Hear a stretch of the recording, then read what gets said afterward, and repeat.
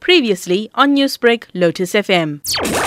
KwaZulu-Natal Premier Sihle Zikalala says the monument will bear the names of all victims of the Phoenix massacre. After a symbolic peace march of about 100 people through the streets of Phoenix to the neighbouring Bhambhayi, white pigeons were released as a sign of peace. Zikalala has called on people from various communities to join efforts to bridge economic and racial divides. Tougher legislations and sentences alone will not get rid of deep-seated roots of violence. We need to return to the source and begin to promote sanity for human life in our families, in our communities. Foundation is a family, and we must build from our families. After community committees were chosen in the wake of the July unrest to help steer peace efforts, the clergy were among those who led discussions in communities. Counselling have been provided to children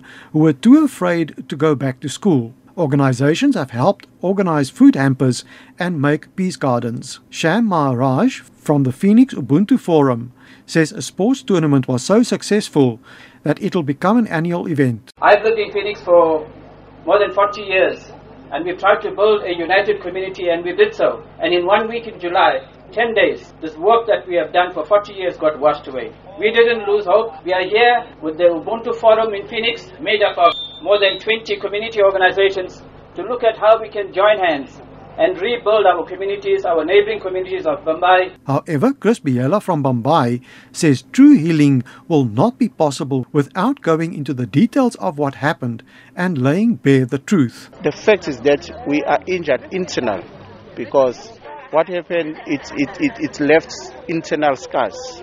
It left emotional scars. So if you want peace, you need to heal those internal scars. Not by what you are giving me, but by showing that you understand that you hate me. Bhambhayi community activist Blessing Newswa says the road to peace will be long and full of obstacles. Peace is good. Peace can be real.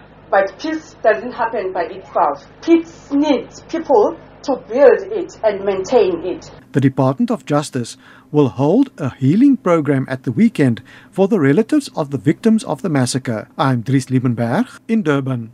Newsbreak, Lotus FM, powered by SABC News.